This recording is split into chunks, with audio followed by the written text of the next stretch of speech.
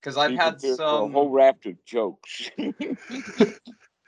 I I've had some run-ins with it. You might say lately since you last gave me advice and you kind of put some of the pieces of the puzzle together, at least conceptually with how I practice, and now it's like I've become a much better chill master, as you were kind of helping me to see the first time we talked. Mhm. So that's but yeah, emptiness. What can you tell us about it, or is there Well, anything you can tell us? it's yeah, tr- there's not much I Without can using say. emptiness itself, you know. I know. Well, there's not much to it. That's my first joke. Emptiness. Okay. There's not much to it. Yeah. And the second joke is, but it's a big topic in Buddhism because you ain't seen nothing yet.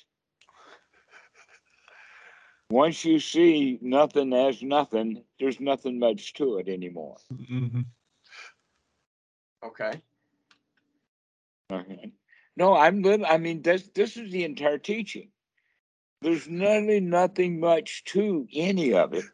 We just make everything a big deal, but there's nothing much to it. And when you see that, then you can just say, well, really, there's nothing much there. Yeah.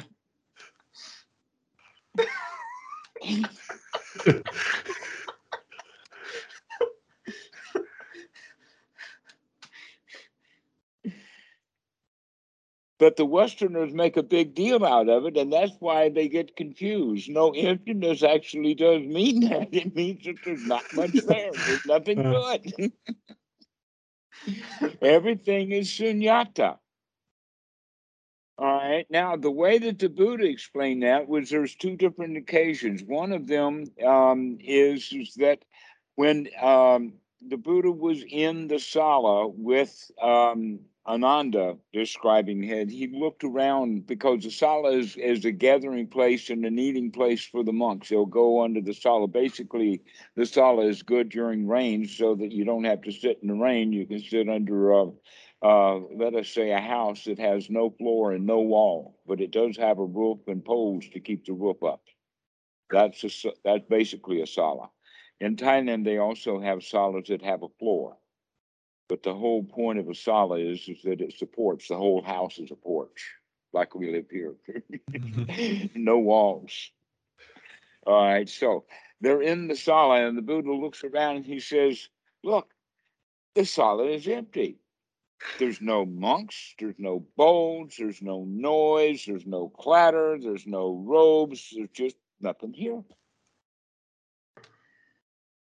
That's the whole point of emptiness is that we begin to notice and observe what's missing, what's not here, what's not here that should be here according to some set of rules or logic or something like that. In fact, that was the gift of Sherlock Holmes. Was he was not able just to do an investigation to see what was there. He also could look in the circumstances to see what's missing, what was taken, what's gone here, what do we need to investigate this missing, because that's in fact a lot of the practice of the Buddha. That is, in many cases, it's called via negative. In other words, all religions add things. Mhm. All religions add things. They add a plastic Jesus. They add an offering plate. They all offer a confessional. They give you gods and stories and moralities and laws and churches to go to, just all kinds of things that religions give you. But the teaching of the Buddha is that it doesn't give you anything other than the wisdom to understand what you need to get rid of because you've already been taking up too much stuff already. So so basically what that means is that we're not going to gather things together. There are no attainments in Buddhism. What instead there is a dropping away, letting go of the fetters. It's kind of like letting go of the sandbags that are holding your basket that's held up by a hot air balloon. Only it's not being held up, it's still on the ground. Why? Because it's loaded down with sandbags and it's got ropes. When you cut the ropes and drop your sandbags, off you go into the wild blue yonder. There's nothing much to it anymore. Okay. All right. So basically, what there is to it is all weight, all heaviness, all the sankaras, all the baggage, all the compounded things, all the things that we picked up. There's also a story or analogy is that we have been traveling a path down a beach, picking up one beautiful shell after another. And we've been gathering it up and putting it in a bag. And now the bag that we're carrying is very much like a Santa Claus bag, all full of our goodies and toys, all of those beautiful shells that we picked up. But that bag's gotten heavy. When are we going to sit the bag down and start sorting through it and figure out what stuff's worth keeping and what stuff's worth putting back on the ground and leaving it alone? And so then we do that. We get rid of about half the stuff. We pick the bag up, we carry on down, and we go a few more miles and pick up a few more baubles. And then all of a sudden we recognize again this bag has gotten heavy. And so we opened it up again and we throw about half the stuff out. Many of the things that we treasured and kept last time, now we're ready to throw that stuff out. And we're beginning to collect some really valuable things that are worth keeping, and all the rest of the garbage we just toss out. And this is the spiritual journey. How often are you going to set your bag down and empty things out? And guess what? The easiest journey you'll have in life is when your bag is empty and you're not carrying anything in it. Yeah. So that's what the teaching of emptiness is really all about. The teaching of emptiness. Now, there's a more philosophical way that we can talk about emptiness, in the sense that basically the concept of emptiness comes from the point that that all things, all dhammas, not just compounded things, not just particles, but subparticles, everything is void of an identity or a self. There's no self anywhere, doesn't exist anywhere. But the humans are under the delusion that I am a self that's built upon many foods and factors of consciousness, and also the quality of the instinct of self-preservation. That to keep this body alive, it's got mechanisms in there that want to keep it alive. The mind confuses those mechanisms as a self that needs to be preserved. But when we recognize in reality that tree has no self, this laptop has no self, that mouse has no self, that cup has no self, the coffee in it has no self, the water bottle has no self, this leg has no self, this hand has no self, these eyes have no self. Where is the self? Anywhere there is no self. There is nothing that's hardcore, permanent, everlasting, unchanging in you anywhere, which is actually kind of a magical release button of dropping that self, because the self is actually what prevents us from being able to change, being able to drop all of this baggage that we think, in fact, the baggage is the self. And we couldn't possibly drop myself, but that self that we're carrying is actually just kind of a bag of sand. So, is there any fundamental difference between no self or anatta and emptiness? Like, why do they exist as kind of two separate terms that people use, in your opinion? Well, because they're two expressions of the same thing. Okay. Just like water and steam and ice. Okay, they're just expression because of the different forms they're in, but it's the same thing. There is really no self, that everything is empty of an internal inherent nature. A car is not a car until the human conceives it as a mode of transportation. That this is, in fact, the earliest example that I use a car now was the conversation between Nagasena and Melinda, the king, where the king was in the chariot. And so that Nagasena said, with your permission, sir, let me take your wagon apart, your chariot apart, to demonstrate this concept of no self. You see the chariot here, and then he had all of the guys take the wheels off and put them over there, and the ridgepole there, and the basket over there, and then they took the basket apart and put the pile of straw there and left the board and all that kind of stuff. And then he asked the king, where is the chariot? The actual chariot was in the mind, and it was always in the mind, but the actual chariot that we think of as a chariot that's got sticks and wood and that kind of stuff that's put together in a certain configuration that can be drawn around by a horse, that is a mental concept in action. The chariot's really nothing but a mental concept of a chariot, just like you are just a mental concept of yourself, of you. And the body is the chariot when it's put back together again. But there's no inherent chariotness in a chariot. Just like in an automobile, there's no really inherent automobileness in, let us say, a V8 engine. There's no inherent automobileness in a set of tires. And that sort of deconstruction process, to me, seems to be like a really good way to point to dependent origination, wouldn't it be?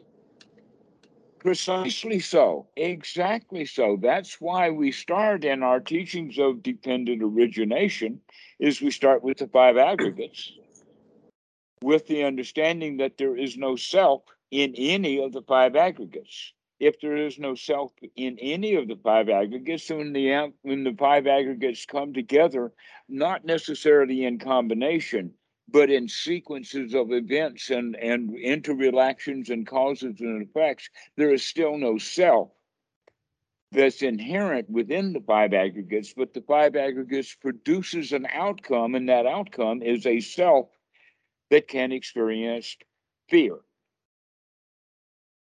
But there is no inherent self inside of the five aggregates.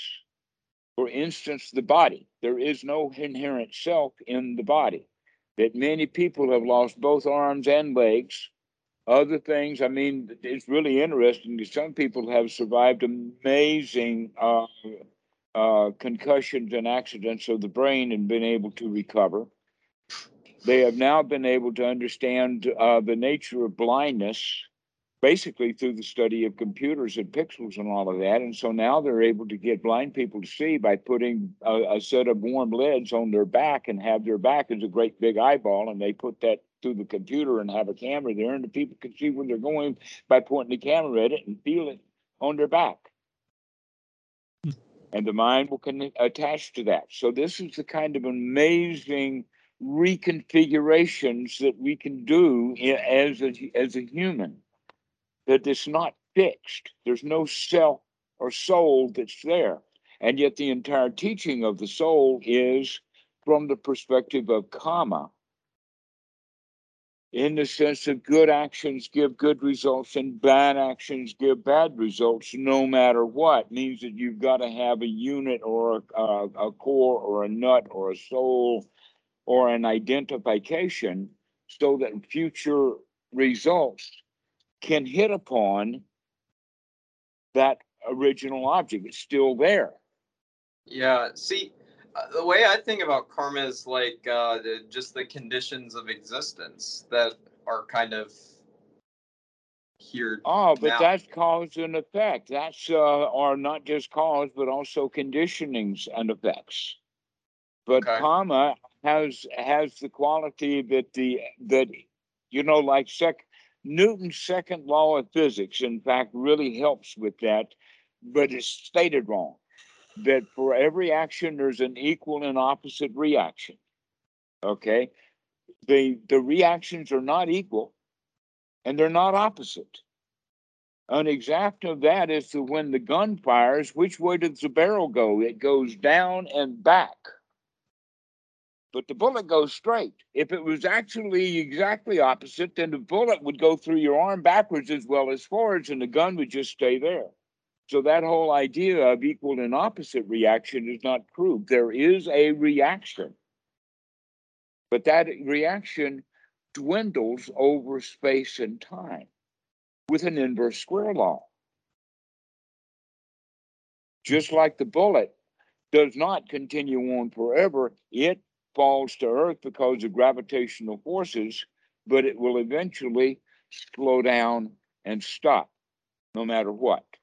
Because Yeah, that makes me think kind of like, you throw a rock into a pond and the ripples just go out and it slowly dissipates and then we're just back at placid water. exactly, that when you drop that stone in the water, the ripples that are the biggest, let's say that we're now in a tiny little boat, and when that giant boulder fell beside the boat has a great big reaction to that boulder because it's so close. But the boat, when it goes further away from that boulder, the less effect it has at an inverse square. So you can go, let us say you were very close, like 10 yards. You can go 20 yards and you'll have only a quarter of the amount. Then you can go another 30 yards out and it's 1/9 the amount of force. Okay, this is the inverse square law. That's why E equals MC squared. That square is there. Okay, or in any time that there's distance, it's always distance squared or speed squared, like gravity, 32 inches per second per second. So that's the square in there. So everything comes out, and it's basically because we don't live in a two-dimensional world. If we lived in a two-dimensional world, and things would decay one by one. But because we live in a three-dimensional existence, it goes to the square. Sorry, I don't want to get too much deeply into mathematics, but the whole point is that karma rots really fast with time. Yeah, that's what I was about to say is it sounds like kind of the conclusion from that I'm getting of what you've been saying on more of like the scientific or physical level also might apply to karma the way that people typically use it, good action. We live in a physical reality. We don't. I know, but I'm saying basically that idea of karma that we started with, it works most strongly right now, that the good action affects right now more than actually, later, like most people tend to think of it. Is that how you see it? Precisely. Okay, here's a really, really clear example. The school is blown away by a cyclone out in the prairie or whatever in the 1930s or whatever, and the rich man in town builds a new school. His grandson now goes to that school at the age of 6 in the first grade. If he goes to that school the year after it's built, he's the star of the show. If he goes to that school 10 years after it's built, they'll give him an honorable mention. If he goes to that school at 6 years old, 20 years after it's built, nobody remembers. Okay. Yeah. Okay. That's exactly what we're talking about here, is that all actions rot with time. And the reason partially for that also is a way of thinking it is that we live in a very complex reality to where there's a lot of stuff going on, which means that if you do this and then this happens 5 years later, look at how much it was going on in between that time. Mm-hmm. And there's many examples of magical thinking to where we see that this cause created this effect because this was a big deal at the time, and now this is a big deal at the time, and therefore they're causally related. And I can give you several absurd examples of that people have, but this is magical thinking. One of them is that Hitler's Auschwitz and the Holocaust was the contributing cause to the nation of Israel getting started. That was big deals when I was a little kid. That was a major, major issue. All right. Guess what? Too many causes and too many effects along the way. Another example that I've heard recently, I think Parker knows about this one, is that this guy gets struck by lightning and now he's a concert pianist playing Chopin.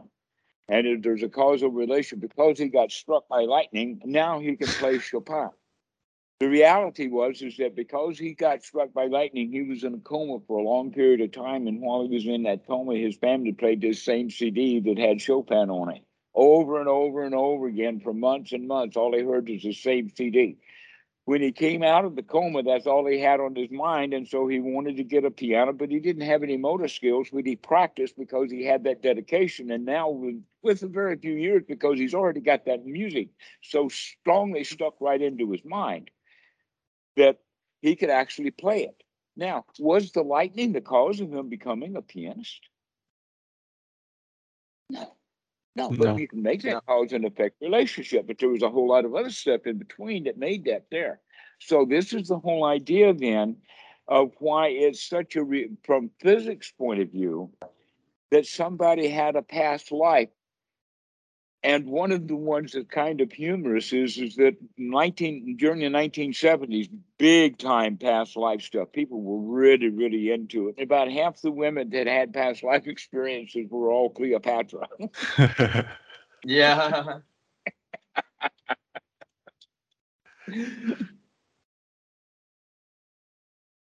So one wonders how many times Cleopatra has been reincarnated to the point that now she can do it 100 times in the same time period.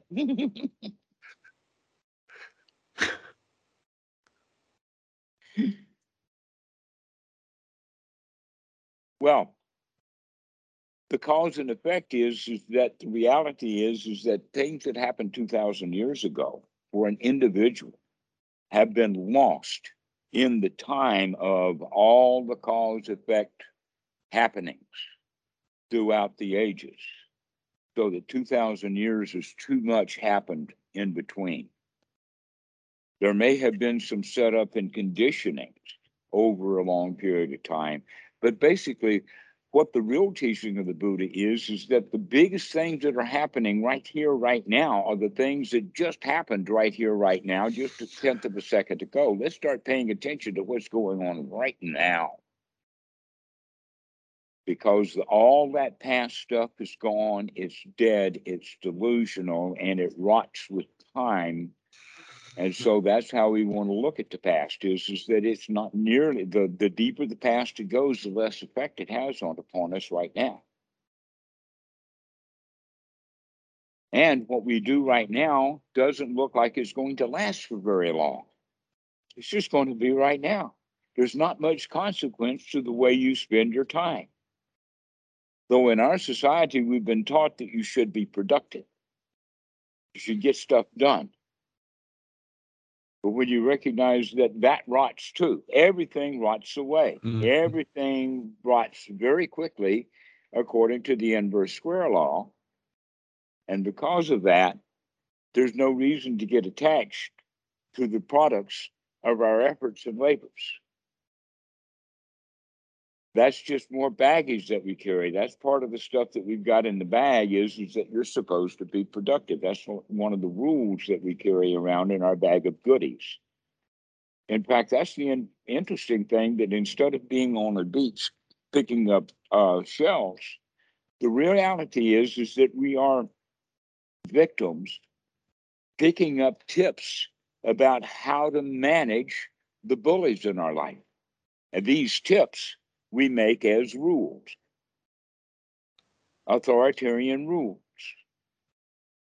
And that's the way that it goes. And so if we look at it like that, then a whole bag of tricks is nothing but a bunch of mental baggage. Mm-hmm. That wind up being nothing but tricks.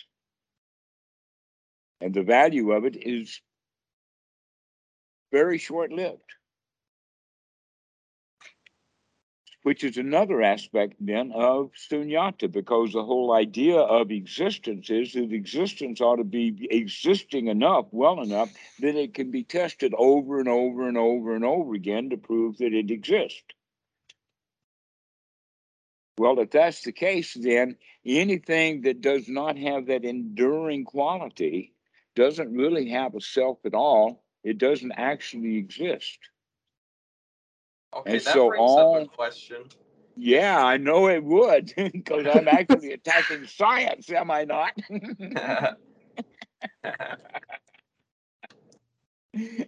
Go ahead. Well, What's your question, Brandon? I was just curious to know what you think of the Mahayana two truths, and what I can learn about that. The what? The two truths in Mahayana Buddhism. If you're Two truths. Yeah, are you familiar, or is No, I that know for the three truths. The three truths are truth, justice, and the American way, but I don't think that's a Tibetan. Yeah, okay. Well, never mind. I mean, it's not a big deal then. What are the two truths? Well, and I've only seen this one place, so there could be a lot more to the story. But essentially, what I saw kind of aligned with what I experienced, and the two truths in a very rough outline. You start an existence, you learn about that, you get to a point where you reach cessation. Well, you start an existence, learn about that, and then you reach a point where you're coming closer to proper discernment, is basically what they say. And then from doing that, the idea is that you can reach cessation. And then after having cessation, they say that it's possible to discern what non-existence might be like. Not that it actually exists, but as a concept kind of against existence. And then that basically the conclusion of that is after cessation, once you come to what they proper discernment of that, then you come to realize that where we actually are is closer to neither the existence that we thought things were like, nor the non-existence we thought things could go to.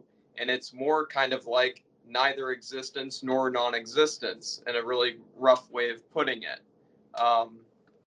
Well, especially in the sense that existence in that context is a concept. Yeah. But what you are saying in the beginning of what you started to say is true of everything. And an easy example is a verse out of Paul when he says is that when I was a child, I played with childish things, but when I was no longer a child, I put away my childish things. All right, that's exactly what you're talking about here. And we do that on almost everything that we do something, we get enthusiastic, we go right into it, and then we get tired of it. Generally, we get tired of it because we are not up to the champion level. There's many cases to where the high school football star, when he gets to college, he gets disinterested in football because he's no longer the star of the team. Okay.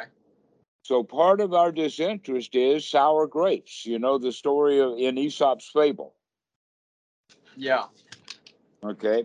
So that we also get tired of our toys because we find new toys to play with. When is it going to come a time when we give up playing with toys and find that no toys at all is the best game in town? Yeah. When there's nothing to it.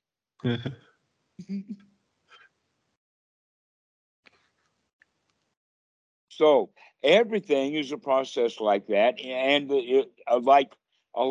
I highly recommend travel. It's really, really good, but I don't recommend travel to an old traveler. I recommend the old traveler get the idea that he's already traveled. He's already been there. He's done that. Why don't you sit down and take a rest? Yeah. And so there's that quality of been there, done that. So that again fits exactly what you're in, that the traveler is playing with his toys. And he gets tired of playing with his toys and he puts them away and he settles down. And so when he thinks about, well, you know, I've been invited to a wedding in India in Calcutta, and then the next thought is been there, done that. Or the next thought is that, hey, I've got a stepdaughter that's moving with her friend to Australia together, and they want Kitty to go down and go to school with them and live in Australia. And then I say, you know, we could all move down there. And then my answer to that is, huh, Australia? Been there, done that, dinky die. Too right, mate. So been there, done that. Don't have to go. But that's the way that we live our whole lives. We do that also with spiritual toys. Spiritual materialism. Eventually we get tired of, how many Buddha statues do I have in the house?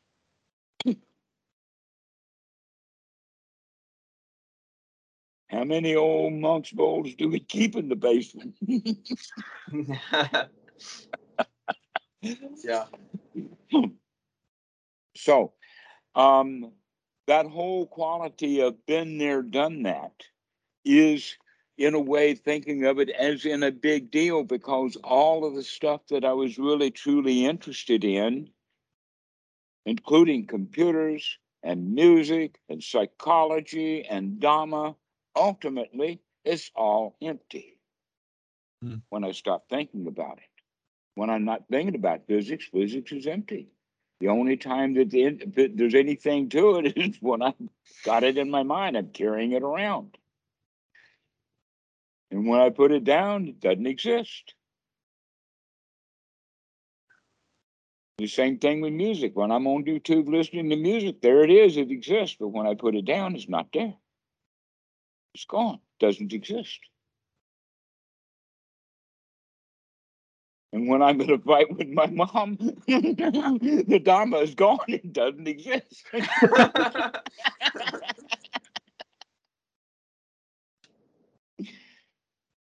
So this is also the quality of sunyata, is to begin to note the things that are not there. Because in fact, a lot of the stuff that we think is there really is not there at all. It's in the past. Mm-hmm. And things are really not there at all. We think they're there, but they're really in the future. They don't really exist. And so this is also the quality of sunyata, is to recognize that this present moment really is all there is, and everything else doesn't exist. Here's an example. You know of Sao Paulo, Brazil? You know, you heard of the town, the city? There's a city there, Sao Paulo. Yes. Well, guess what? It's only for us just a concept. None of the three of us have ever been there. Mm-hmm. We don't know anything about it. Well, that's easy enough to understand, but then we can start saying, well, I do know a whole lot about this other stuff because I've heard so much about it. An example of that would be rebirth. How many people have been to rebirth, like Sao Paulo? Nobody here has been to Sao Paulo. We kind of know it exists, but so what? Now we hear about rebirth and we say, yeah, it must be exist someplace, but so what? But you can see that that's not the attitude that a lot of people have. They say rebirth. Oh, I got to go. I got to go. Yeah. And so the rebirth that exists is a rebirth that they've got in their mind. It's something that they want. But really, and the reality is that for them, it's only a concept. They can't get a bus ticket and go to rebirth, just like it's really hard to take a bus to Sao Paulo. I guess we should fly to Sao Paulo, and that's, I guess, how they're going to get to rebirth, is by flying there.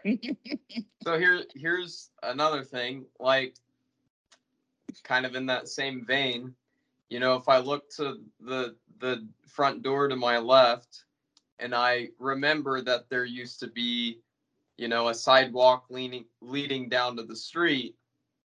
And from that memory, I feel pretty confident that I could walk outside of that door and get to that same sidewalk and get to the street. I'm also still building that whole idea in the future. What's here is this room that I'm in. Mm-hmm. So, okay, here's a way of looking at it. And in fact, this is something that's out of one of the old books. I think this is Visuddhimagga, but it does have some roots in it back to the suttas. And that is that in even in Thailand now, they will have not a crib for a baby, but they will have, like we were talking before about a lungi or a sarong. You take the sarong out and you tie it in with an end and you make it into a hammock for an infant. Mhm. So long as the infant is awake, mom's going to keep a direct eye. She's going to be swinging that swing back and forth to put the child to sleep. Once the child is asleep, now she can take her eye off of it and just let it kind of drift back and forth, because all she has to do is to make sure that the child doesn't get up out of the blanket or out of the hammock. Okay. So this is what we're talking about here is the same thing. And that is that once we get something going, then we only have to check on it to make sure that it's there. Like when you open the door, you're going to check on that sidewalk. You expect it to be there. But a lot of people will open the door and go right into the mud because somebody was out there digging up their sidewalk. yeah. Okay.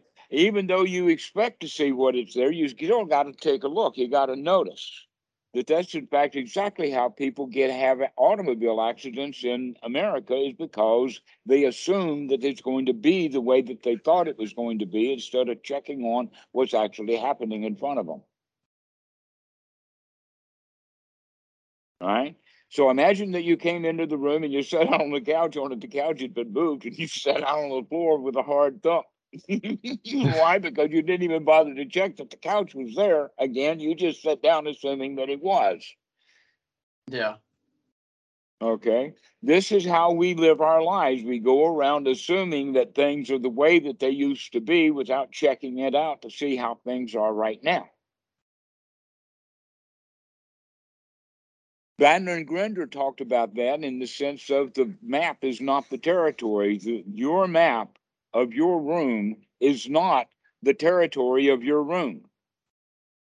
This is exactly why people lose car keys and objects and all kinds of things like that, is because the room that they have, their map in their mind about where those car keys are, is not the territory of the room of where those car keys actually are.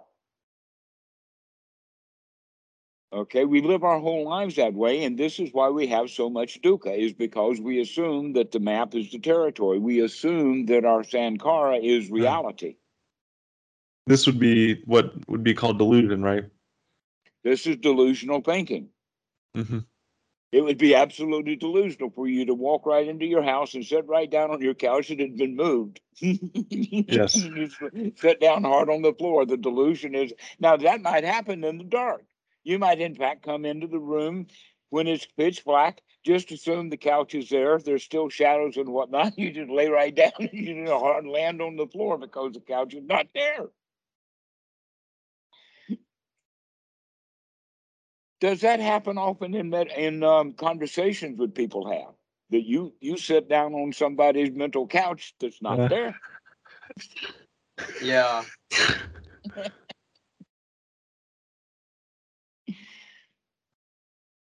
So what's not there? That's sunyata. What's emptiness is the fact that the room now is empty of that couch. You need to check that out rather than assuming that it's there. Mm-hmm. This is the quality of investigation. Right.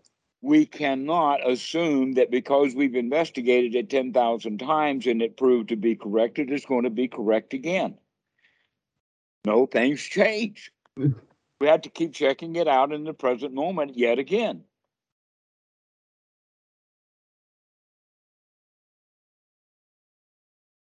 If you've ever worked with electronics and stuff like that, there's a whole lot of stuff that engineers get to do. Like one of the things that they do is they keep touching the metal object. They keep touching the metal object. Yes, there's static electricity out there, and just because I touched the metal object this morning doesn't mean now I'm free from static electricity, which means if I pick up a chip, I may blow that chip with my own static electricity in my fingers. So I better keep touching the case. Keep touching it often. You don't have to have your hand right on the case all the time, but you need to touch it from time to time. That's an example. Keep checking it out. Keep checking to make sure before you sit on the couch that the couch is actually there.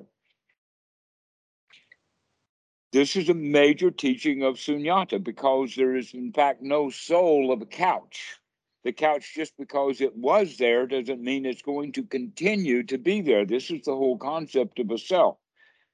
Is that it's everlasting, it's ongoing, that the child that I was at the age of 3 is the same child that I am, the same person that I am now. And that's not at all the same thing. You may have a few memories of what it was like when you were 3 or 4 or 5 or 8 or 10. You may have a few memories, but that's all you've got left. It's just a few memories. You can't go back to the house that you lived in when you were 3 years old and go back to that address and find the same house. It's going to be completely different. The termites might have come. The painters might have come. All kinds of congestions and changes. Maybe even the freight train might have come. We don't know what has happened, but we do know that 20 years is a long time for a piece of property. It's not going to stay the same. Everything is changing, everything in time. But sometimes people will visit a childhood residence and they don't even recognize the town anymore. It's just the town I remember in this town is just not the same place. Yeah. So this is the quality of anicca and anatta, that's just the nature of things. That in fact, anything that can be compounded can be uncompounded, and anything that either is compounded or not compounded, neither case is there an existing self or a soul there. It literally depends upon conditions.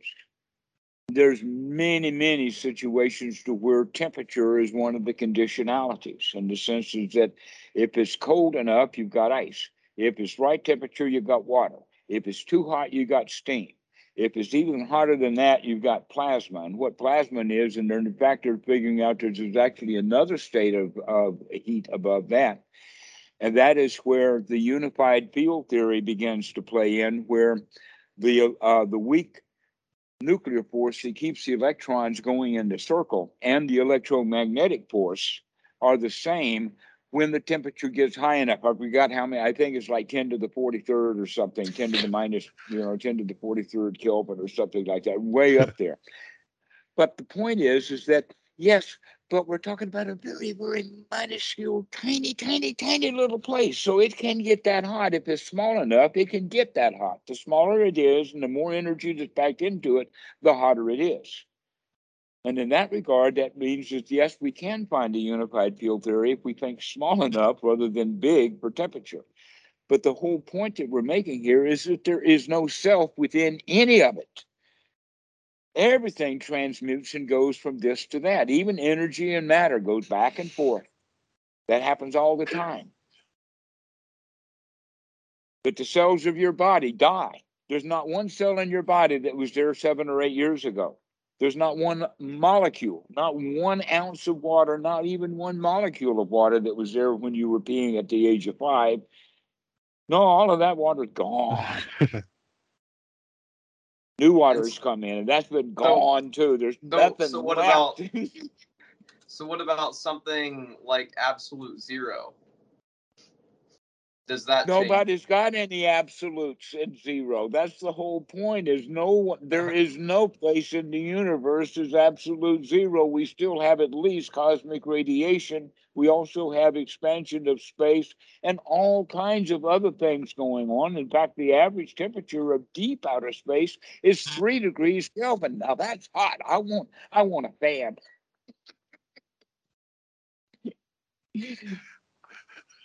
I'm joking, of course. 3 degrees Kelvin is not absolute zero. There's no such thing as absolute zero, just like there's no such thing as infinity.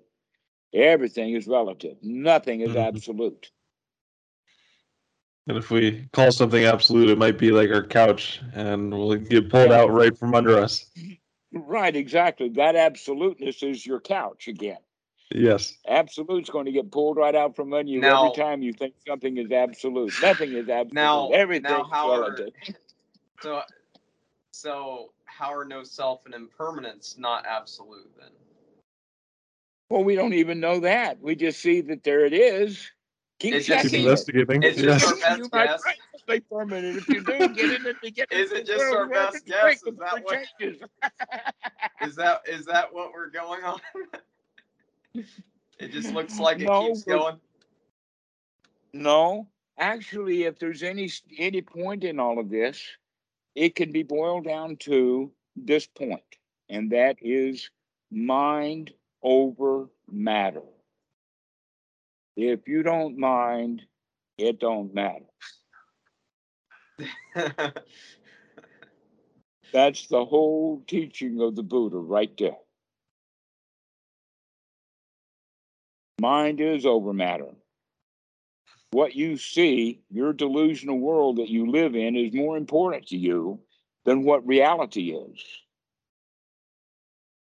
But if you can control your mind to the point that it doesn't matter,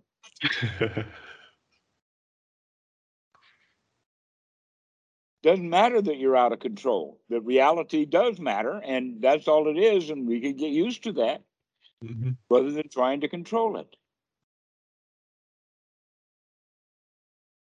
So again, there's also that regard in the sense that we are in fact powerless, that we really don't have any control. In other words, I cannot fix society. I cannot fix the Republican Party. I cannot even fix Tesla. I can't fix Mhm. General Motors. I can't fix religion. I can't fix your mind. Mhm. I can't even fix my mind because it's not broken. So therefore, I should leave all that stuff alone and stop trying to fix stuff that's not broken. What's broken is my idea that things are broken. That's what's broken.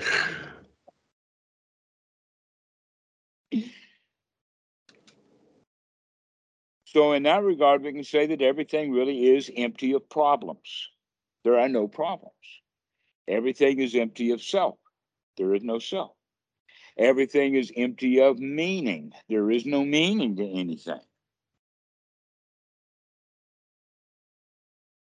Everything is empty of purpose. There's no purpose. Life is a dance. It's not a march. We're not off to go to war. We're out on the dance floor having fun. There's no meaning to it. There's no purpose. Life is a ball. Life is a dance. It's empty of meaning. It's empty of value. It doesn't mean anything. Has no value. Has no price. It's priceless. So live your life as if it were priceless, because it's got no meaning. And yet we do think that my life does have a price. It does have meaning. I'm worth $20 an hour now. Oh,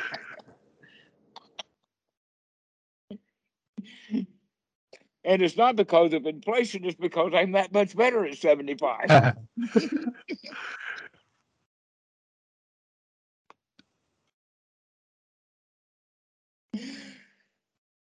So we've been dancing quite around about this issue of emptiness. Everything then winds up being empty when we see that it's empty of a self, empty of a purpose, empty of being perfect, empty of being absolute,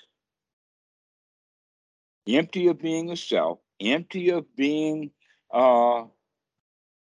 important, empty of meaning.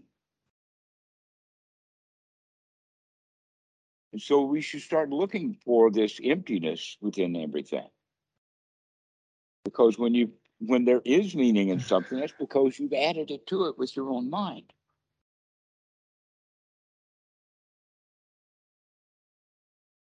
The inherent reality is just reality.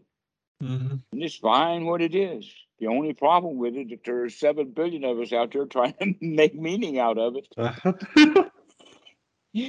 Others are trying to make their life meaningful. And those are golden chains, right? Well, these are actually activities that people want as part of the desire. When you recognize that your desire is meaningless, other than it keeps us doing stuff that we don't need to do. Mm-hmm. That we're looking for meaning, we're looking for purpose.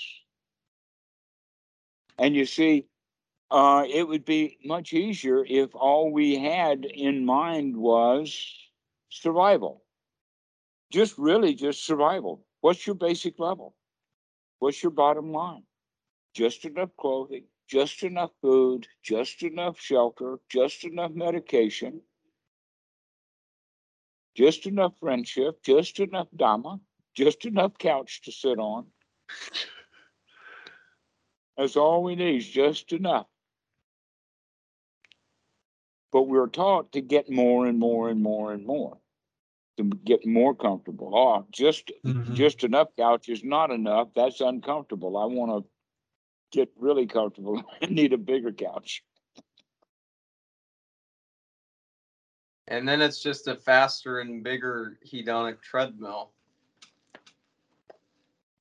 Right. And when that treadmill gets really, really popular, when they're mass producing it by the billions, that means that that's our society. We are a society on a treadmill.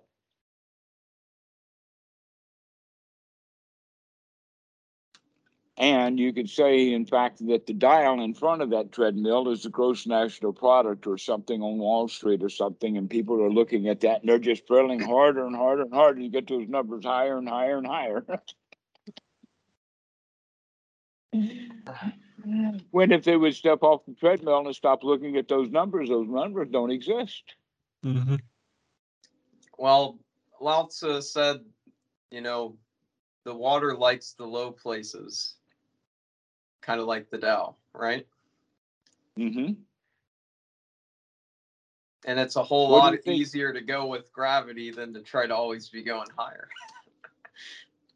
Well, it depends upon your level of baggage. Yeah, because if you got a lot of baggage, it's not easier to just let it all go. And that's the hardest thing ever. You might try swimming around chasing it. Baggage out of the water. I can't try to keep my baggage out of the swamp. My baggage is treasure. So we all say. But yeah, we don't have to go to the lowest common denominator. That this is what right effort is all about. That in fact that we can climb out of our own sewer. We can climb out of the low poison. That you can do that. And the easy way is to just drop your baggage because you're already light.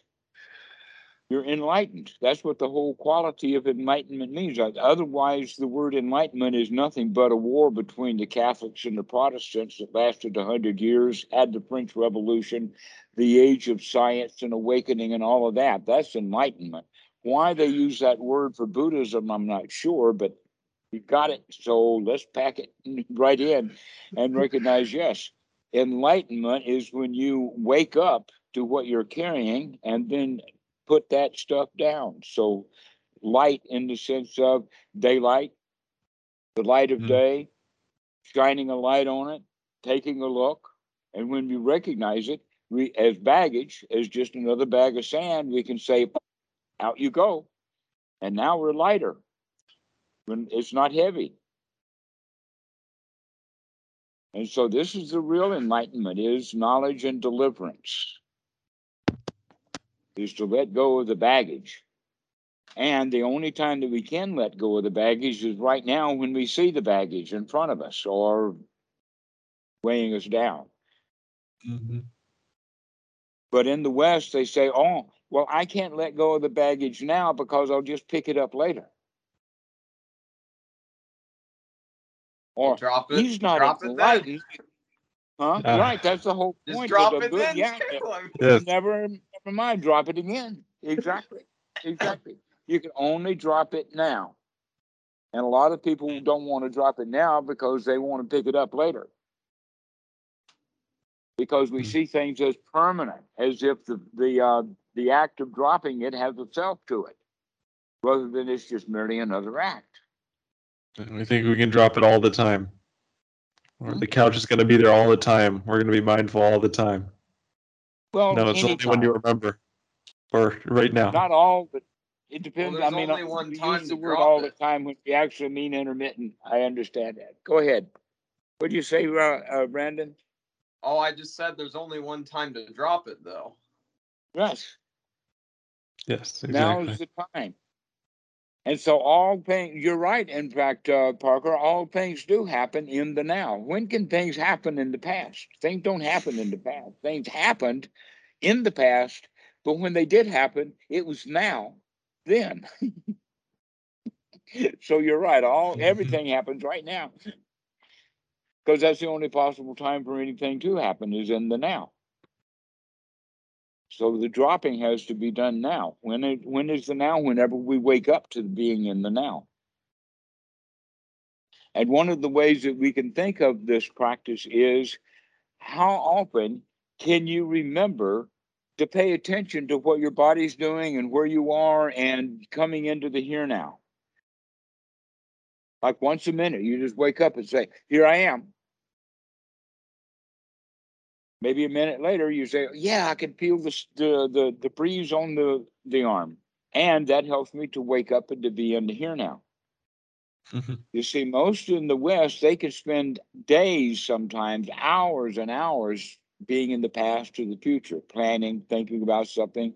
We use terms like, I've got something on my mind, and they literally do. They carry it around and around and around and around, one thought moment after another. Which gives the idea, this is something that we've seen recently, that a cup like this, what does it weigh? Weighs about 4 or 5 ounces, maybe 7 ounces, something like that. Not very heavy until I hold it Yes. for 1 minute, 2 minutes, it's going to get heavy. How about 3 minutes, 5 minutes? Now my arm's going to start to hurt. And I'm determined that I'm going to hold that coffee cup up. And by doing so, for an hour, maybe a day, how about I don't sleep? Because if I go to sleep, I'll have to put the cup down. I'm going to hold this cup up, so I'm going to have to stay up all night, all day, 1 hour, 2 hours, 5 days. How long can I hold the cup up? The answer is not long. I can have the intention to hold it up, but I'll drop it. Why is that? Because the arm will hurt. The arm itself says enough is enough. Well, guess what? If we think about something like holding the same thought over and over again, like holding the same coffee cup up over and over and over again for an hour, 2 hours, doesn't you think that our mind gets tired, gets exhausted? We get put Your up emotions react, and drop this shit. You know. Exactly. So this is why sati is good, is to remember to put the cup down. The cup is empty. Why are we holding the cup when we can set it down and relax? Why should we keep those thoughts in the mind that are so heavy, like a coffee cup? We can set them down too. And some of the thoughts are a whole lot more heavy than a coffee cup. Some of them are downright heavy thoughts. And so it's better to put those heavy thoughts down.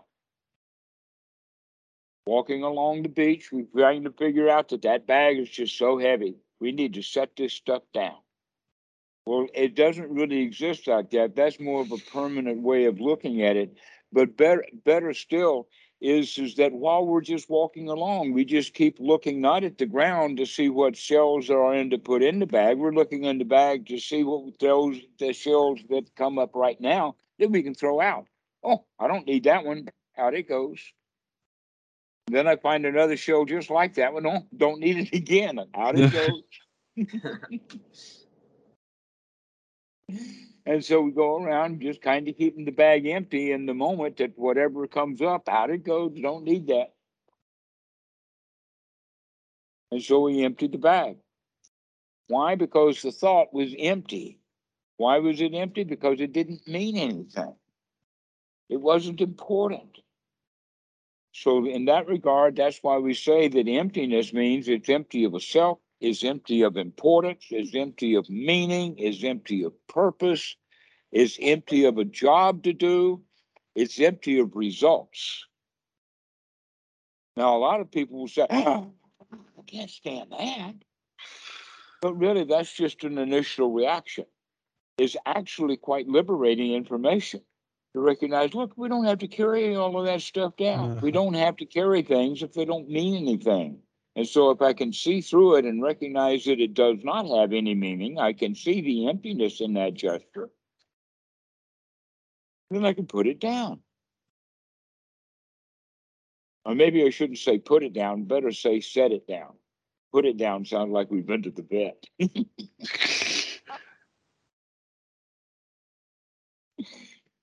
But we just drop it, just set it aside. And that setting it aside, dropping it, putting it down, in the Pali, we could use a very formal word of relinquishing it.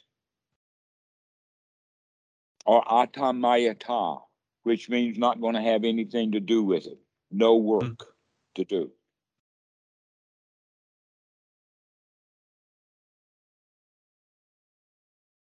Well, we've been talking for an hour about emptiness. I hope that we're pretty empty of it now.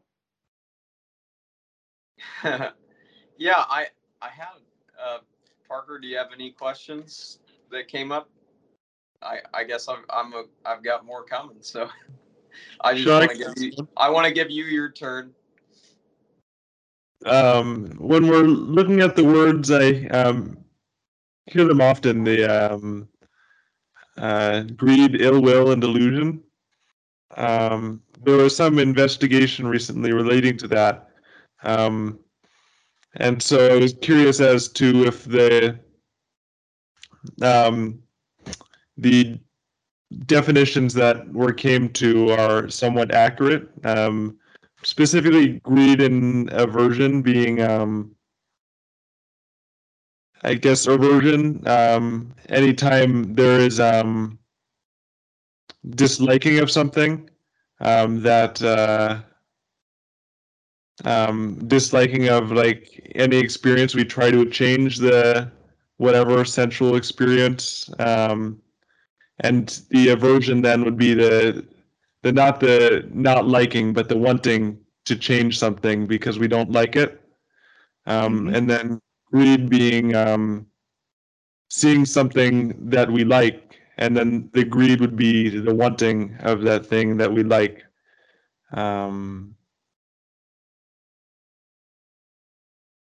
And then yes, would delusion be the same with I guess what is called like the neutral or confused feeling?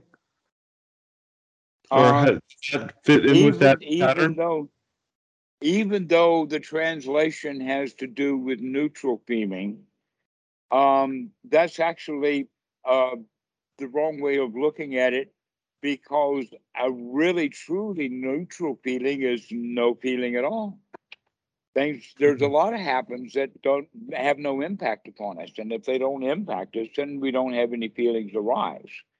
Yes. No, we're talking about something that really impacts us, but that it's neither or is both a good and bad reaction. Sort of like every cloud has a silver lining, and sometimes we get impacted with both the silver lining and the cloud at the same time. Is that? And so we become confused.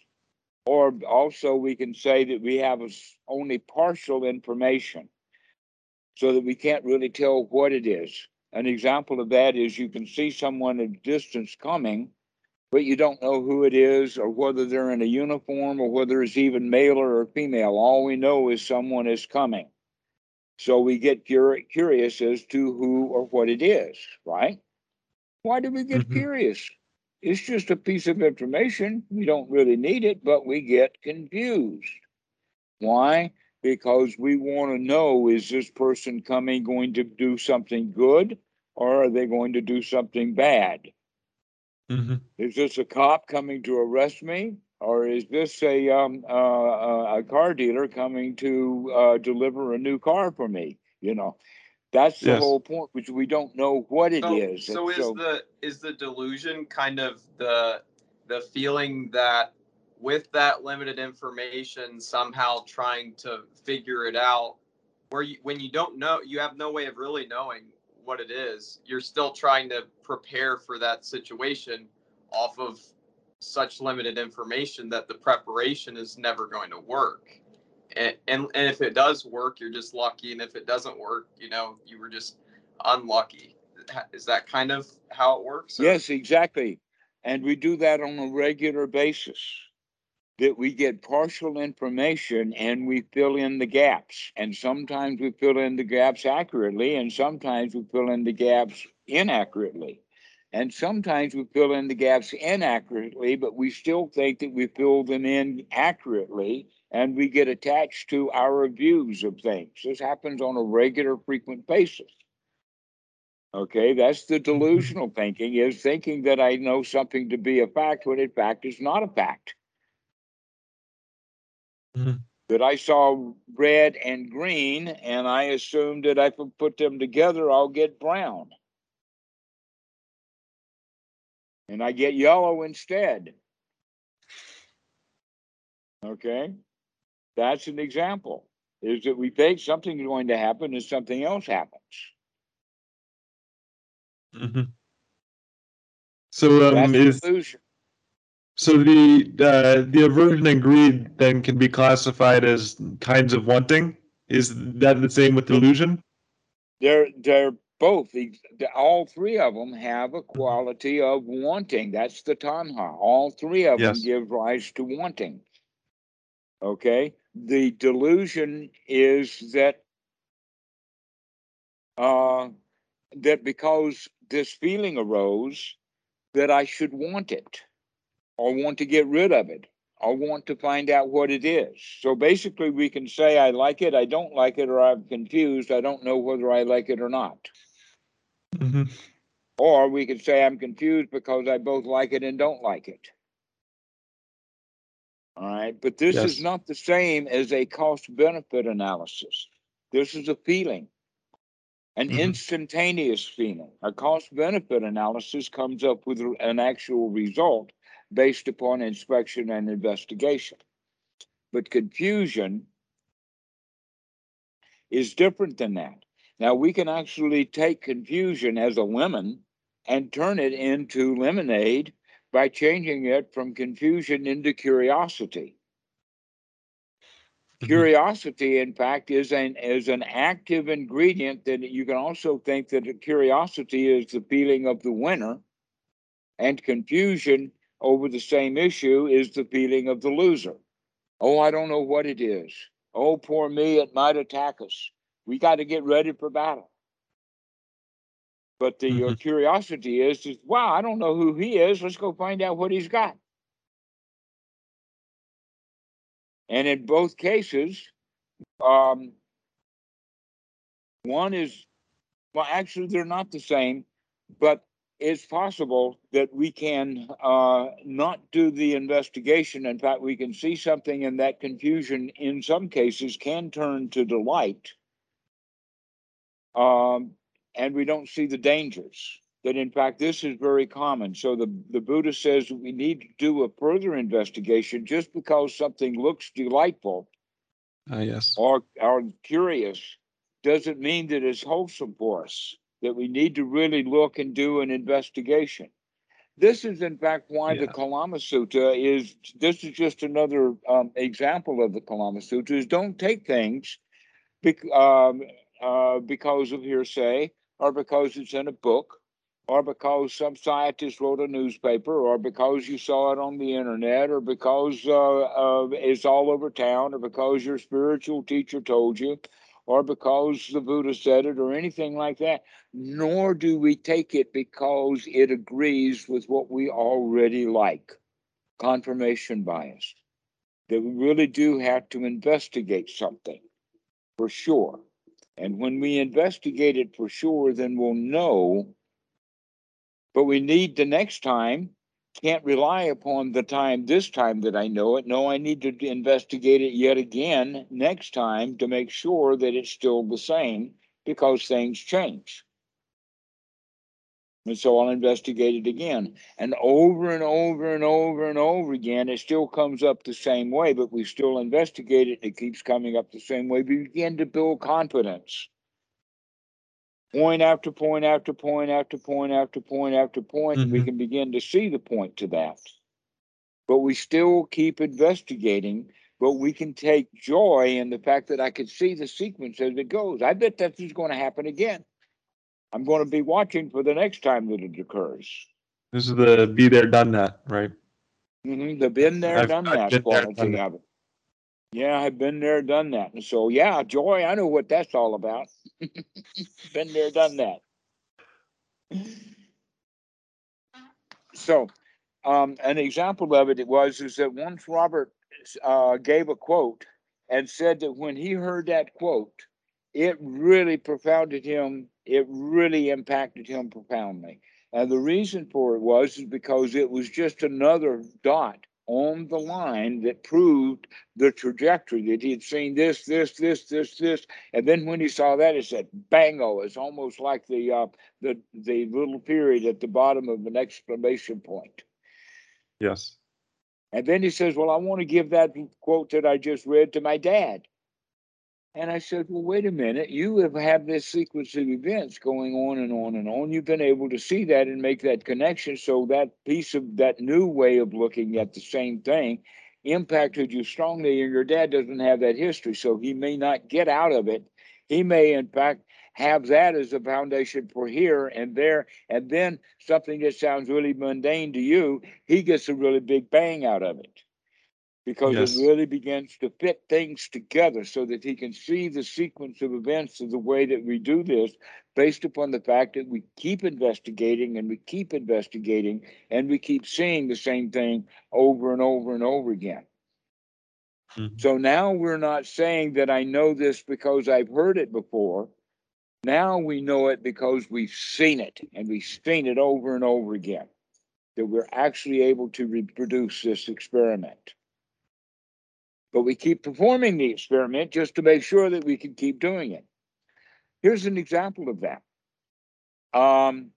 Right around the end of World War I, Einstein was desperate to get some photos done by some photographers with telescopes to get the picture of a solar eclipse, so that he could prove that the light bent around the sun so that stars would change their positions. You know about that? The theory of relativity was proven by using a solar eclipse. Well, guess what? Every time a solar eclipse happens now, if you've got a scientist anywhere near here, he's going to go set up his experiment to prove that again, to make sure yet once again that light is bent by gravity, because those stars change position and are not behind the sun where they should be. They're beside the sun because the trajectory had changed. So that's an example of stuff.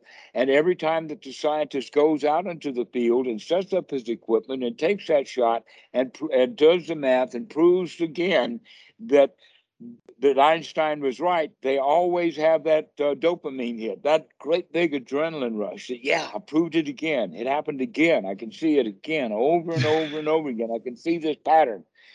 Okay, so this is how we want to actually practice anapanasati, that same thing that over and over and over again, we want to be able to yank that thought out of the mind and put some gladness back into the mind and go back into a state of emptiness, because the thing that we're going to throw out of the mind was whatever we thought was important at the time. But it's meaningless, it's empty, it's not important at all. I don't have to think about it right now. I can think of something that I want to think about instead of something that I have to think about because it's heavy. It's Mhm. important. It's got meaning to it. If I don't do it, if it doesn't happen, I'll not like it and I'll feel bad. So that's the heavy. No, we can recognize, no, you can feel good right now. It doesn't matter what you're not doing.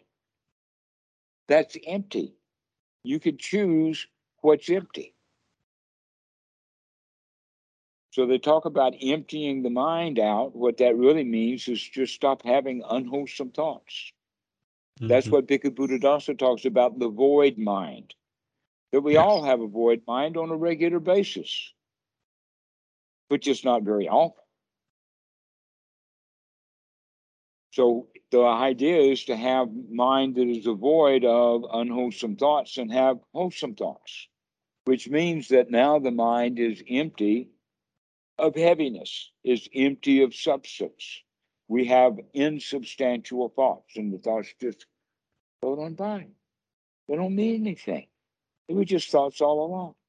And here we are in our culture being taught that our thoughts are important. What do you think, Jimmy? You know, and they're Jimmy. I think that I don't have to think right now. I don't. Uh, Right. So we're taught in our society that things have meaning, things have weight, they have thoughts that, what we think is who we are. And that's mhm. not true. What you think and who you are not the same thing. Everything is empty. Even our thoughts don't mean anything. Really, really lightweight. Easy to put down, put away. Don't need it. Not important. So, in a way, really what we're talking about is emptiness, or sunyata, is an attitude rather than a fact. Mhm. It's just an attitude. The attitude, nothing really matters.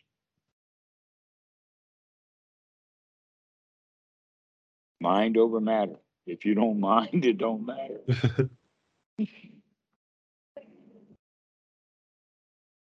So, Brandon, what do you think?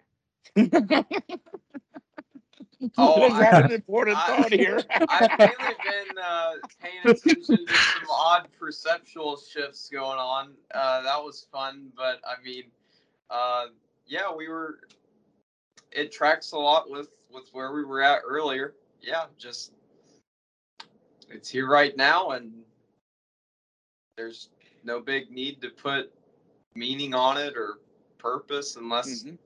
unless that feels like a fun thing to do.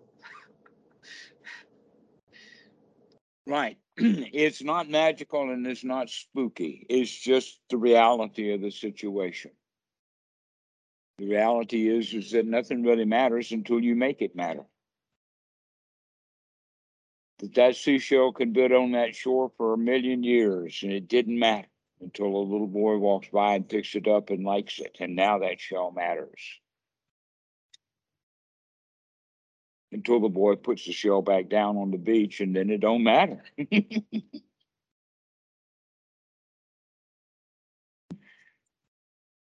So that's the way of looking at sunyata. Nothing matters, nothing is important, but it also has the quality of beginning to look and investigate for the things that are there and what's not there.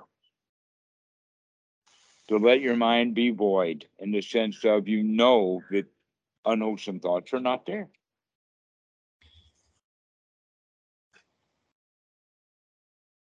The things that are heavy are not there. That right now you're light. Everything is easy. So in this regard, sunyata, wow, what a blessing. It's not a terror at all. is freedom itself. In fact, there's a line from a song that's quite useful here, and that is that the line in the song is freedom is just another word for nothing left to lose. Because I've lost all of the important stuff, there's nothing left. And so that's freedom. Because nothing's important anymore.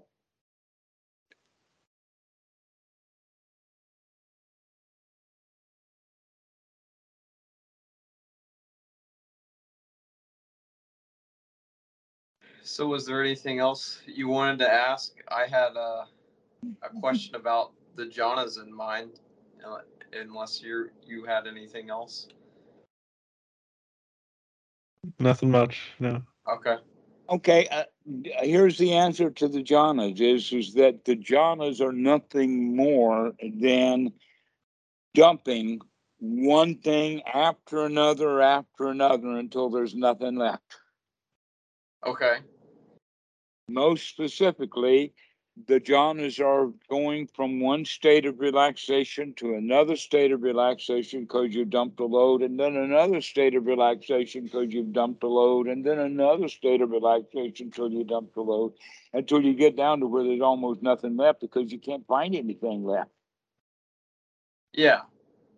Okay. Yeah. Once you understand that, then we can go look at those individual items, because what gives us the first jhana is dumping almost the entire load of hindrances, so that we have only one wholesome thought after another we can apply and sustain that. But once we have the mind completely free from unwholesome thoughts, we can begin to put some gaps between the wholesome thoughts. In the gaps between the wholesome thoughts is where the mind moments are spent not having dialogue or thoughts that form, but they have thoughts of the feelings. In other words, we really experience how good we feel. And we feel so good that we can't even find words for it. And so we stop finding words and we just feel really, really good for a while. That's the second jhana.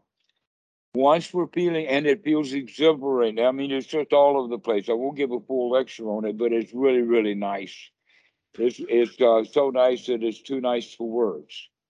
But it's also kind of, because it's exhilarating, it also has a busyness to the niceness. And so when we let the busyness go out of the niceness, when it's no longer exhilarating, it's no longer such an important point of being successful, but rather just kind of being satisfied. That's the third jhana, is when the piti melts into just sukha. And then in the fourth jhana, the sukha melts into upekkha. Now down at that What does fourth that level, word that's mean? where Sorry. upekkha, actually, there's no translation for it in the translations are really, really terrible. And not only that, but upekkha has more than one meaning and more than one use, so that's all the more complicated. But here we're talking about upekkha is really emptiness or complete balance. But what is balance but emptiness of forces pushing on it? That's what balance is when there's nothing pushing anymore. There's nothing there. So things go, in other words, going back to the rock that's getting thrown into the pond, that rocks the boat, that's close to the big boulder that fell in, that's going to rock the little boat. But the further away the boat is, well, if the boat's further enough away from that stone that fell, if it's completely away from it, then that's as if the boat has no rock. That's the upekkha. The upekkha is when whatever stones that fall are so far away from us that they don't rock our boat. Okay. Okay. That in this sense, what we're saying is that even bliss of the second jhana is boat rocking. Okay, because it feels so good. So that's the whole progression then of the of the jhanas. But the progression of the jhanas is actually a progression of how fast we are at seeing how the mind operates. because we're getting very, very stable. We're getting very relaxed, and we're also removing obstacles to see what things are. So in the beginning, the obstacles is thinking itself. But before that, to get into wholesome thinking, we have to get free of the obstacles of unwholesome thoughts. So we really do corral the mind and get it into a small place of only a few wholesome thoughts.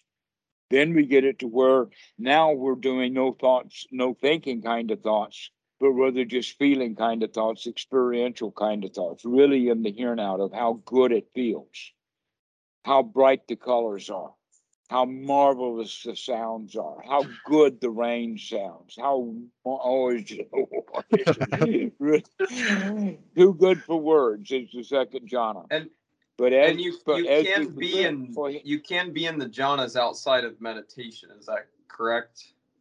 Well, that's how they found them, was outside of meditation. Yeah. Jhanas are just, meditation is just a particular way of doing the jhanas. Okay. Okay, skydivers do skydiving to get into jhana states. Why? Well, what are you going to go skydiving and not enjoy the experience of weightlessness and falling and get all good inside? I mean, what's the point if you jump out of the plane, pull your parachute, and think about the fight you had with grandma all the way to the ground? What's the point of having that skydive? And you miss the whole experience of it. So what I'm saying is go skydiving without the parachute and the airplane. And just sit there and go skydiving, just experience the exhilaration of how marvelous it feels. Or the thrill of motorcycles going at 100 clicks or 100 miles an hour. It's exhilarating. Got to pay attention. You got to watch what you're doing. If you don't watch what you're doing, you're dead meat. That's what racing is all about. It puts you in the here now. That's the same thing with martial arts. If you don't watch what you're doing, if you start thinking about the fight you had with this guy, he's going to bust you in the chops before you have the next thought. You got to be here now. You got to be on top of your game. So sports, all kinds of sports, musicians have to really pay attention to what they're doing. They have to be in the here now. That's one of the reasons why musicians really love music. It's not actually the music, it's the fact that they can pay attention to it. That's what makes it so nice. Is they're in it. Yeah. So what about the formless realms, or what some people call the 5th through 8th? Yeah, okay, but don't make it magical. Make it mental. Make it mental, but not magical. Yes, make it mental, not magical. Okay. That's what the formless realms are, the stuff that you're forming formlessly in your own mind. Or another way of saying it is that at the realm of perception, you don't take the rupa on the outside and bring it in and form it into a rupa on the inside of your mind. So we're talking about at the level of perception. Or another way of saying it is that let the scene be merely the scene. Mm-hmm. Let the herd be merely the herd. Let the cognized merely the cognized. And when I'm talking about cognized here, I'm not talking about Ralston thought. I'm talking about the experience of something, that you cognize it. For instance, when someone says I'm angry, they have cognized anger. They spent mind moments looking at the anger. Maybe the next mind moment is you should not be angry. The earworms or image flashing, like memory would be what the cognized is, right? Just letting it be rather than telling a story about that image. Instead of telling a story about the image, that's the perception. We perceive it, we're making sense out of it, we want to understand things. And so at the level of the fourth jhana is when the mind is sharp enough. See, at the first jhana, we're not just beginning, we are controlling our feelings. We are controlling our thoughts. We are controlling the salayatana in order to get the hits. But at the beginning, we start at the feelings themselves for the first jhana. Then in the second jhana, we really get strongly into the feelings and let the thoughts go. As we go down, then we begin to see how we create things in the mind. That's the salayatana. Then we begin to see the creation process. That's the namarupa or perception. Perceiving actually means the process of seeing something on the inside. So perception is the key point for the fourth jhana, is to really understand the connection between the sense consciousness and the perceiving.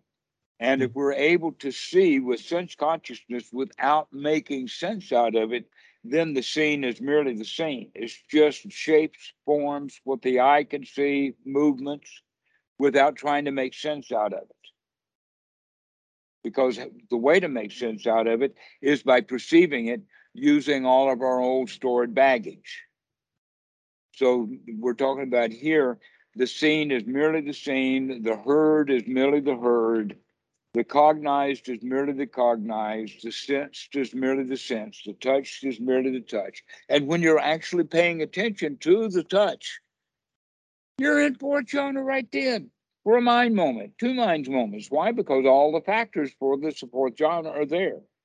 But you don't have the skills to maintain it because you haven't built the skill of maintaining the first jhana. Once you've maintained the skill of sustaining and maintaining the first jhana, that ability to sustain allows one to go into the higher jhanas, not just a moment or two or half a second or so, but we can actually stay in that state and sustain it and maintain it. So most all the skills that you need are the skills of first jhana.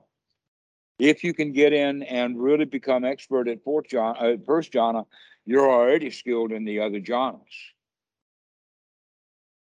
So something I've heard is that you can experience the formless realms or jhanas, like with eyes open, for example. Can you describe like what your thoughts are on that, or like how that process works, or how you could tell such a thing is happening? With the fourth jhana, even though we're seeing, we're not sensing. One of the suttas is the Baghdadi Sutta.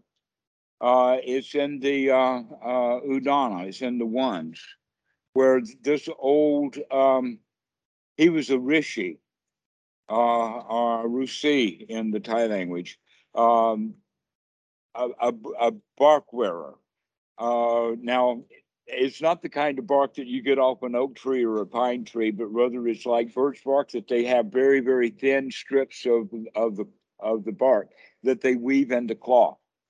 So it's really, really rough, but it's not really super ugly. So he was a bark wearer, and he decided to go to the Buddha to ask this, and he pestered the Buddha, and so the Buddha gave him the correct answer, because this guy had already been out doing what he was doing, and the Buddha knew this about him. But the afternoon after he pestered the Buddha and got this information, he wound up dead. He got killed by a cow.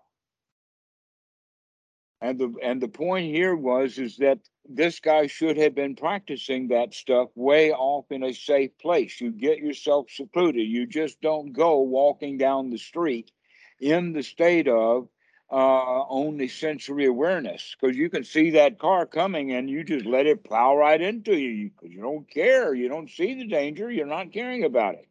I know personally I've had that. I remember one night, I won't give the circumstances, but basically coming out of the WAD in Fremont, California to go to the Kuti where I was staying, we passed a major highway, crossed the highway. And late at night, I'm just crossing the highway. And this guy was coming down the road. I must have been 100 miles an hour, just barreling down through there. And I figured that he'd look out for me. I didn't care about him. That guy hit me, or didn't hit me, but he came so close that it actually disturbed the wind, disturbed the robes. You could feel the. I mean, that was that close. Because I just didn't care. I didn't think about it, didn't worry about it, wasn't concerned about it. In other words, I saw it with the eye, but it didn't register. I didn't perceive danger. Because I didn't perceive danger, I was in the wrong place to be in that state of mind. Mm-hmm. So walking around in Fort John is absolutely dangerous. We do need to perceive danger. That self-preservation instinct is useful in real situations. The problem is it is not useful when we don't need it. But we all have many false positives. And what is a false positive? I think danger, I feel danger. That's a false positive. I see danger and I don't respond to it as danger. That's a false negative. The real way is that if I see danger on the outside, I respond with danger. But if I see danger in the mind, I throw that out and I don't experience danger. Mm-hmm. So we can have false positive and false negatives, and our life is full of that. But when we start having positive positives and negative negatives, whoopee, now we're free.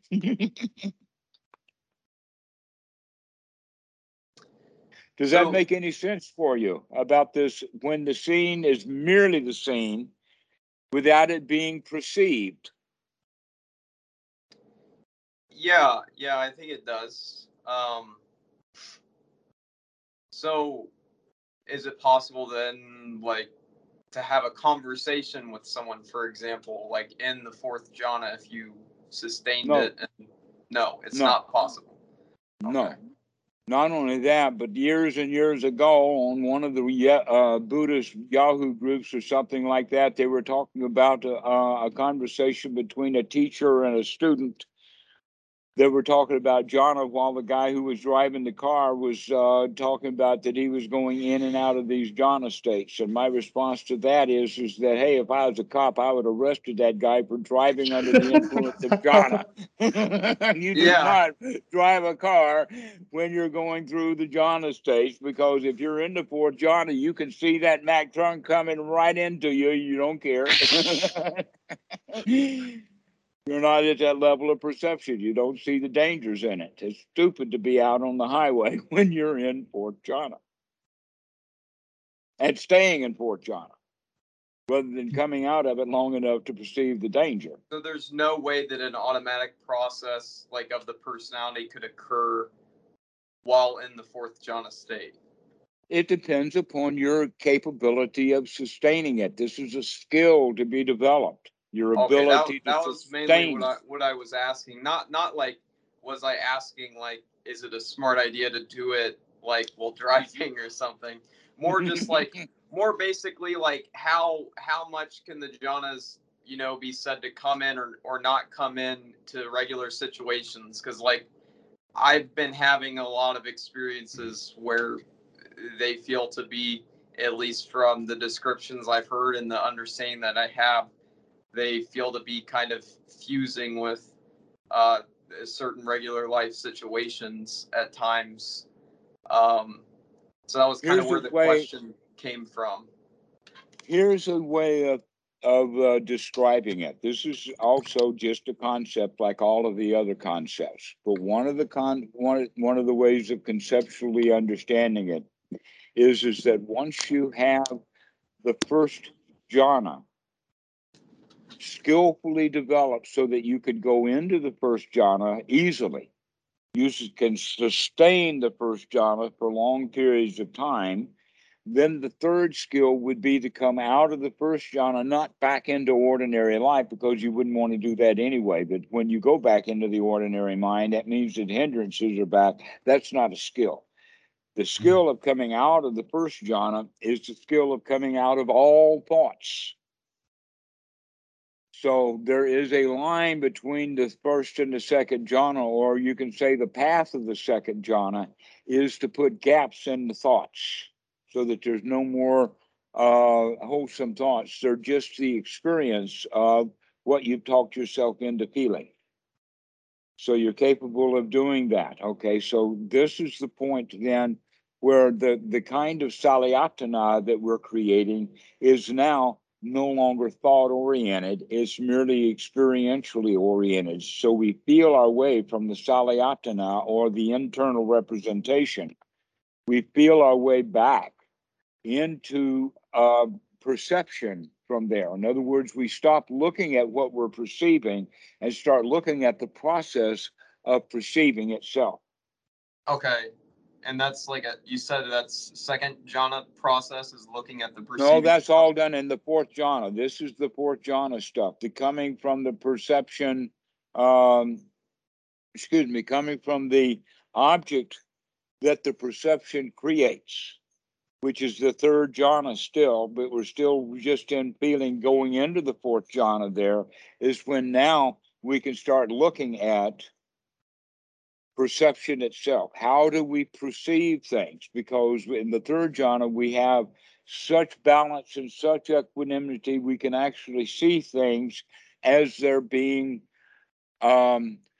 perceived as a finished product from perception. In other words, we're talking about, if you think about it like this, in a factory, say they're a garment factory, that the garments come in as cloth. Then it becomes work in progress, and the work in progress is the big saws where they're cutting it according to the pattern, and then they take the patterns and take it to the sewing machines and they stitch it up. Once it's all stitched up into the garment, now the garment itself is the finished product that needs to be boxed up and shipped out. So that the dress that's actually the product that's being manufactured or is manufactured is the Salayatana. That's the dress. The raw goods are the cloth that comes in the front door. That's your consciousness. And the entire work of the factory is the work in progress of taking the whole cloth, cutting it, stitching it, and making it into a fabric. Or not a fabric, making it into a garment. Right? So once we get ourselves into the factory then is like the factory of making thoughts is getting into the factory is like getting into the fourth jhana. Once we've gotten into the fourth jhana, now we can clearly see the dresses that are being that are already produced and are ready for shipment. As we do a more deeper investigation, we begin to see the process of how the garment is stitched together, and then we see how the garment is cut from the whole cloth.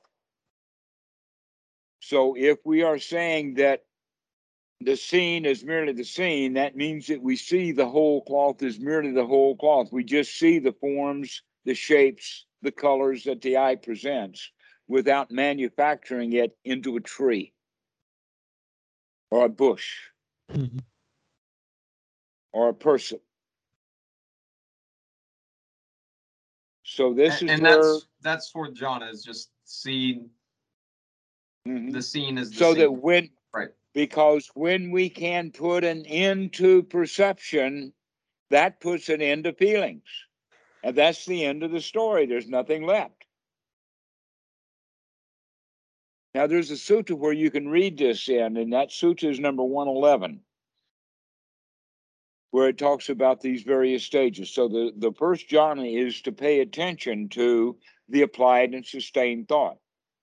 And that's what we're looking at. That's what our object of investigation is sustaining that wholesome thought, sustaining that wholesome thought, sustaining that wholesome thought, until we begin to really, really feel good. And now we're paying more and more mind moments about how good we feel and not talking about how good we feel anymore. We're just experiencing how good we feel. So that's how we go from the first jhana into the second jhana. And so as the feelings subside into more and more restful peace, then we begin to see how the mind actually functions. Then we get down to perception so that we can see. And by the way, the state of neither perception nor non-perception is actually the point where perception and consciousness contact each other. so that you have just enough perception to perceive what you're conscious of without having so much perception that you make something out of it, that you leave it completely empty. Oh, Yeah, we're back to that word again. Yeah, that's what we're talking about here. Is perception when you stop perceiving things that you leave them empty. So do you Because how find we perceive things is where we give it weight. so do you We find a take lot that of whole cloth and make a dress out of it. Go ahead, sorry. do you see a lot of value in trying to like get to the higher jhanas and like cultivate them over and over and over again? Or I guess I No, feel like no, because no, no. Let me I've answer that. only Go ahead. Let me answer that right now. yeah, Okay. yeah, no, The answer to that is no, not the higher jhanas. They're not higher. they're not higher. Okay. It's the first jhana. That's the teaching of the Buddha. It's very, very specific. The path to enlightenment is through the first jhana, period.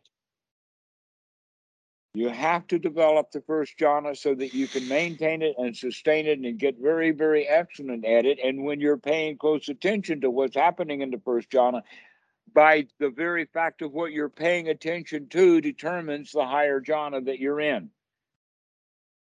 But all of the things that you pay attention to are available to be paid attention to in the first jhana. But when you're really, really paying attention to how good you feel to the point you're not even talking to yourself about it, that's when you can sustain the second jhana. But you need to be able to sustain wholesome thoughts, or you'll never be able to sustain a momentary second jhana. That we do the second jhana, I would say probably once a minute, 1/10 second, one on average, at least every person in a 1 minute period of time will probably spend at least one mind moment in second jhana. Why? Because they're experiencing how they feel without thinking about how they feel. The next mind moment after that is thinking about how they feel, but actually paying attention to the feeling. That second jhana. The question is, can you maintain that and keep looking at the feeling, especially the feeling of how good you feel? And just experience over and over and over and over again with no place to go and nothing to do, is just continue to experience, not thinking about it, just experience how wonderful and how marvelous it is right now. That's the second jhana. So like, And we do that on a regular basis, but we don't do it for longer than about 1/10 of a second. so if you're in get out like the dopamine. if you're in like quote unquote no mind for a sustained period of time, you're already past first jhana, kind of by Right. If definition. you are free from thoughts, the question is not, well, actually, the question would And be, you can have a no mind. conversation in that space the whole time, right? Well, the conversation that you have in first jhana is only the conversation of talking yourself into how marvelous you feel. No, I know. Okay, let's say you're in no mind. There are no thoughts in the head. You feel I don't great. know that state. Nobody does. I mean, this is what What do, what do you mean? Okay. normal people do not have that. This is still mostly a concept for most people. And it is momentary. And it is a big pizzazz when it happens, but it doesn't last for very long. The I guess place I'm to asking learn. just more from sustaining that at a number of times myself. I'm asking to kind of see how all this fits in the Okay. definitions of like first, second, third, fourth, and how that applies into sustaining these in everyday life. Because I have been able to sustain what you've described as in certain periods for a while.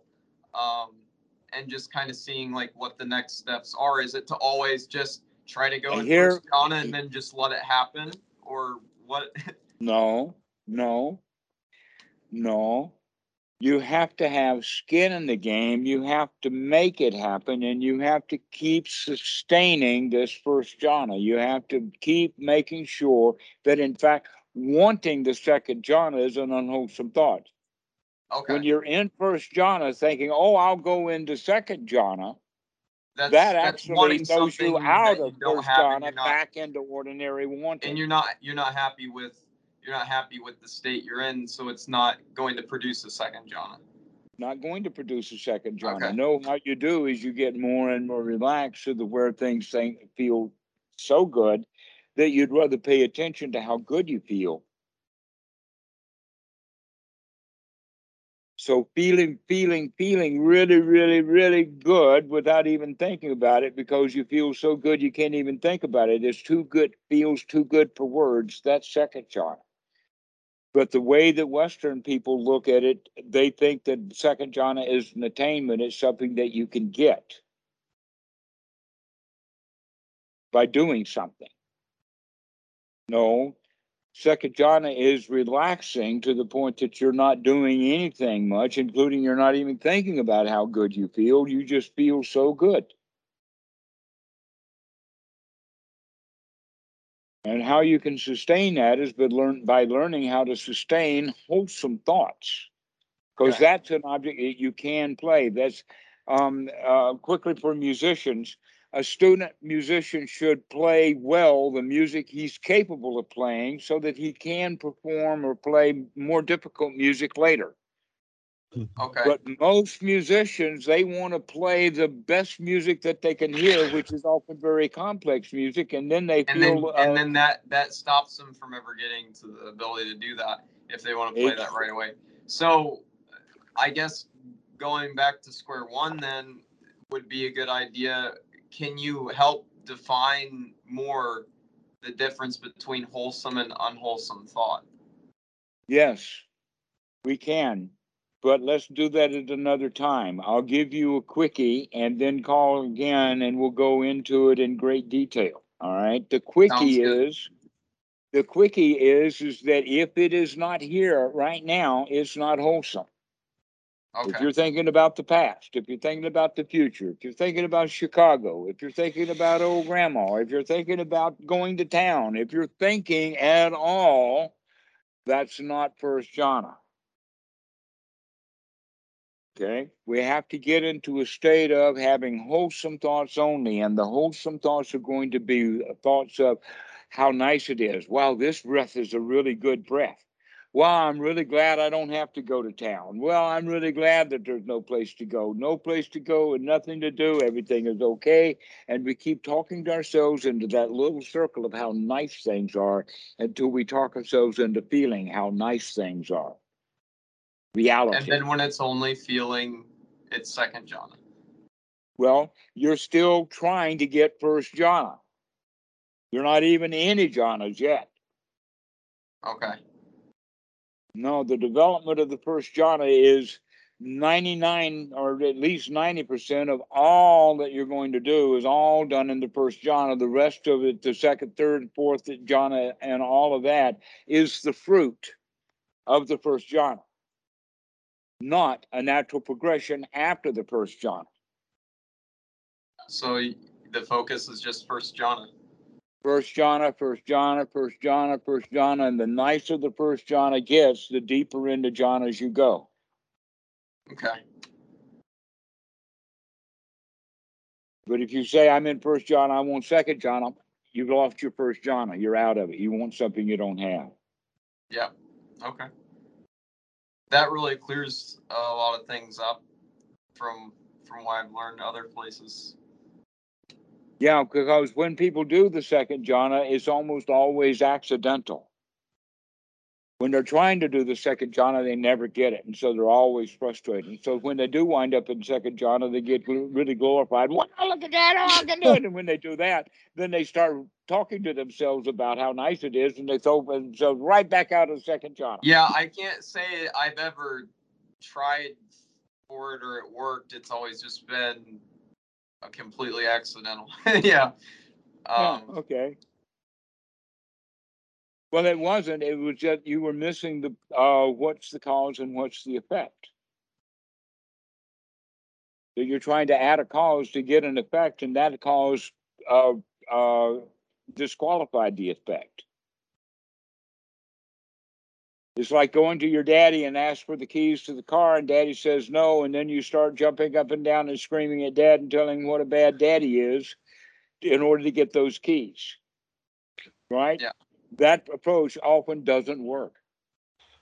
And that's exactly what you're doing. You're going to the mine and say, give me the keys to my car. I want to go take a second John tour. And the daddy says, no, you can't have the keys. And here we are jumping up. I won't take it, John. I won't take it, John. I won't take it. Yeah.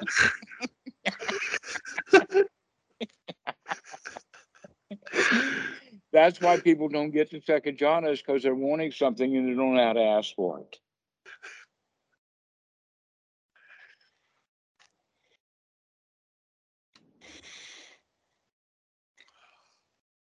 So don't worry about all those jhanas up there.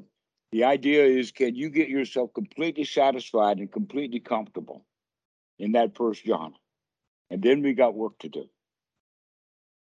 So it's going to be really happy work. And what is that happy work? It's sustaining that first jhana. That's the first job that we got to do. Let's keep it going.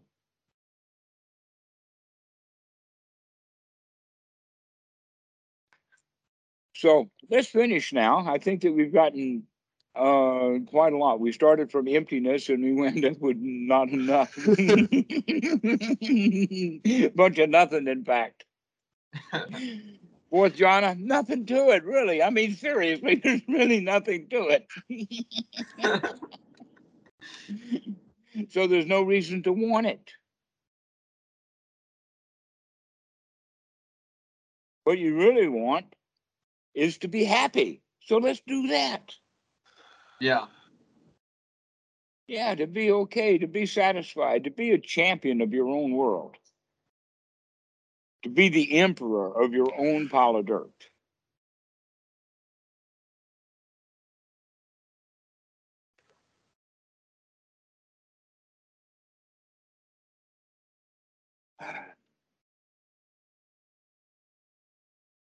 So we'll finish now.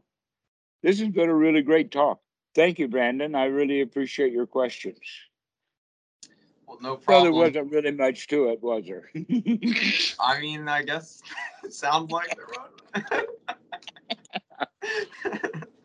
was. Great to meet you, Brandon. Good to meet you too. Parker. Yeah. Yeah. Okay, Brandon, we'll see you soon. Yeah, sounds good. Go enjoy yourself. Don't do anything. Just sit here and just enjoy. Yeah. I think I'm just going to put some music on and just whatever. Yeah, the sound of silence, Garfunkel.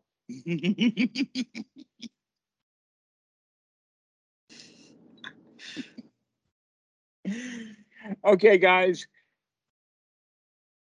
We'll see you. See ya. See ya. Thank you, Parker. I really enjoyed this too. Yes. Yeah, thanks. Nice to meet you, man. Yeah, Yeah. marvelous fashion Likewise. statement there.